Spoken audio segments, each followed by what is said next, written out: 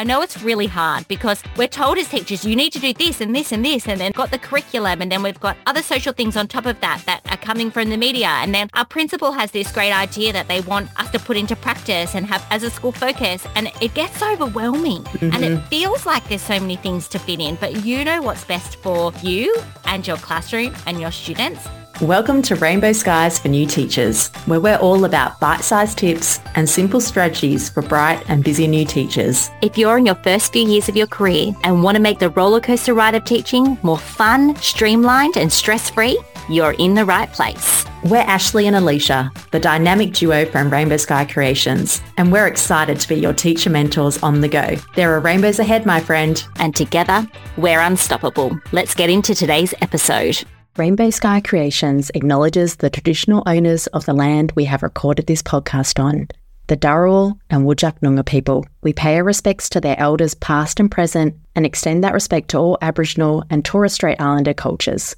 This episode is brought to you by Transform Your First Years. If you are ready to feel more confident and ready to head into the classroom feeling ahead of the game, come and join our membership for new teachers. The link is in our show notes. Hello, Alicia. Welcome back to Rainbow Skies for New Teachers. So good to be here. I always love our weekly chats on the podcast. Same. It's my favourite time of the week when we sit in our wardrobes with clothes all around us, dark little rooms, ready to have a little chin wag about teaching. Yes, it's so good. And I do like the topic we're going to talk about today, which is 7 strategies for fitting in all the teaching. I think there was always that one thing that stressed me out the most when I was in the classroom was how am I going to fit this all in? Definitely. It's something that all teachers battle because there's not enough hours in the day. No, there aren't enough hours in the day. And I think that's where we need to change the narrative on what we mean when it comes to fitting in all the teaching, because you do have enough time, but you just need to kind of change your mindset on time when it comes to teaching in the classroom. Probably just life in general.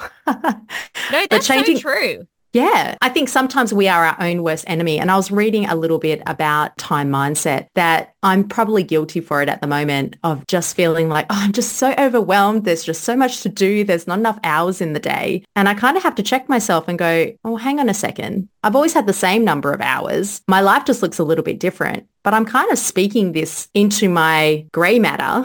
And I need to change it. So it's like, I'm just overwhelmed at the moment, or there's enough hours in the day for the important stuff. And I think that's what we need to incorporate into teaching. There are enough hours in the day for the important stuff. I think teachers can get very caught up with all the other things that are happening when it comes to administration and expectations, that the important stuff are those kids in your classroom. And I guarantee you have enough hours in the day to do what you need to do.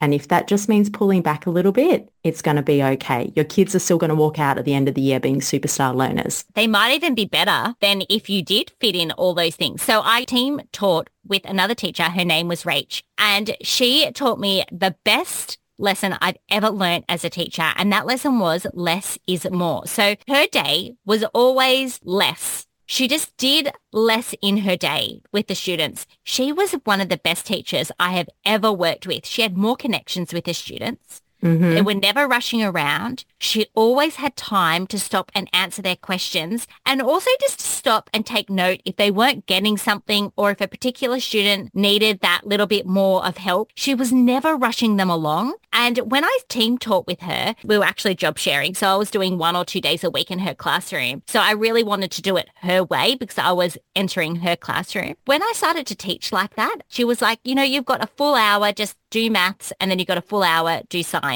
And it was don't like squeeze this little spelling lesson in here or squeeze that in there. My days were so much better.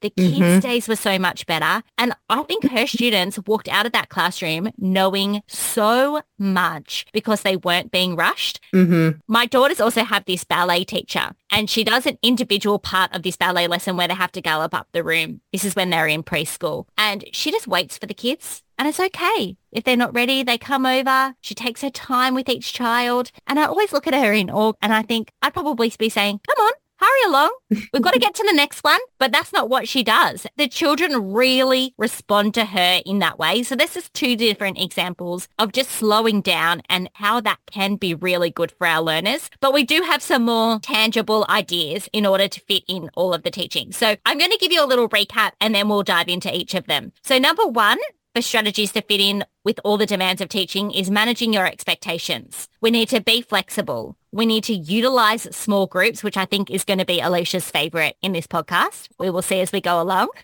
Identify events in the term so we're not getting caught out. View your program as a wish list, not a must-do list, and integrate learning. Yes. And the last one was less is more. And I think that encapsulates the think quality over quantity. Yes. If you incorporate that as your ethos, you're going to find life as an educator a lot easier. I needed to do that much sooner in my career. So let's start off with the first one, manage expectations. So what we mean by this is, remember, not all students are going to walk away from a lesson mastering that skill. And that is okay. If you keep that in mind and have a large portion of your class making connections, then you know you're on the right track with your teaching. If a lesson bombs, reflect on it, make adjustments and tackle it again. There is a reason why students are exposed to the same skill year after year. We're starting with the foundations. We're building up, we're building up, we're building up. I had one of my colleagues I used to work with and he would go to me, Alicia, look, if 70% of your kids walk out of that classroom or out of that lesson and they've made a connection, they've understood and they're ready to move forward or to keep building on that learning, you've done great. It's fine. Like there's always going to be a loss. There's going to be a percentage you're just going to be like, oh, yeah, no, just not quite there yet, miss. I'm ready to do that again and again and again. So manage your expectations. It's okay if everybody isn't having big fist pumps in the air like they've got it, they've mastered it. Yes. And learning is not linear.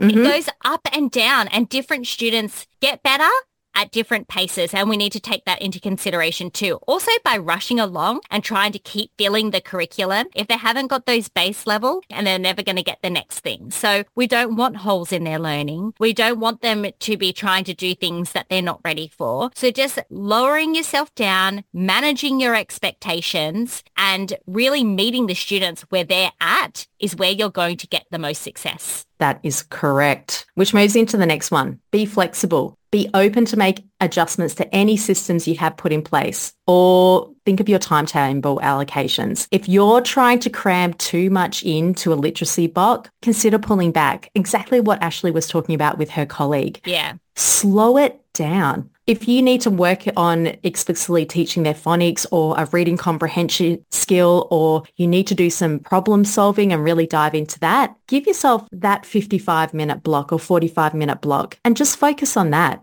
Don't try and go, oh my gosh, we're going to do reading, phonics, grammar, and I'm going to do 10 minutes here, 10 minutes there, and 15 minutes at the end. It's going to stress you out. It's going to stress the kids out. And I can tell you right now, they're switching gears too quickly. When you're there switching between tasks, your brain is only operating at like 20%. We want their brains to be operating at 80% and above. And to do that, they need the time to focus on that one specific task. Gear switching isn't going to be helpful for anyone, especially you as well. Yes, for you as well. I was a bandit for this. And it's one of the things that I really regret in my classroom is doing too much and switching gears too much. I remember looking at my day plan thinking, oh my gosh, we've got a spare 10 minutes here. I'm going to squeeze this in, like, and get it ticked off the list. That's not doing anyone any good because they're not getting that deep learning. So be flexible with your times. Make sure that you're not trying to fit all of that in, but going more quality, which we will talk about as we go on in this episode, but more quality instead of just trying to fit in a million things. I know it's really hard because we're told as teachers, you need to do this and this and this, and then got the curriculum, and then we've got other social things on top of that are coming from the media. And then our principal has this great idea that they want us to put into practice and have as a school focus. And it gets overwhelming and it feels like there's so many things to fit in, but you know what's best for you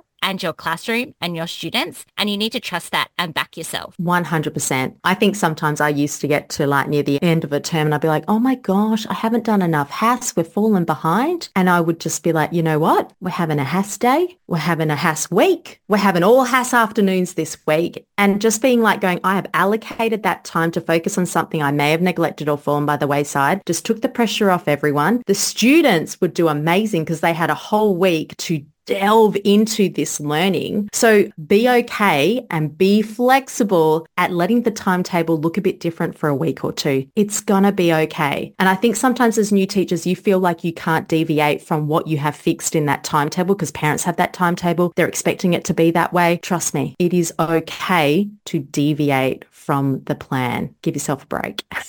For sure. All right, let's move on to the next one. Utilizing small group activities. Oh, you know I love this one, Ash. I know.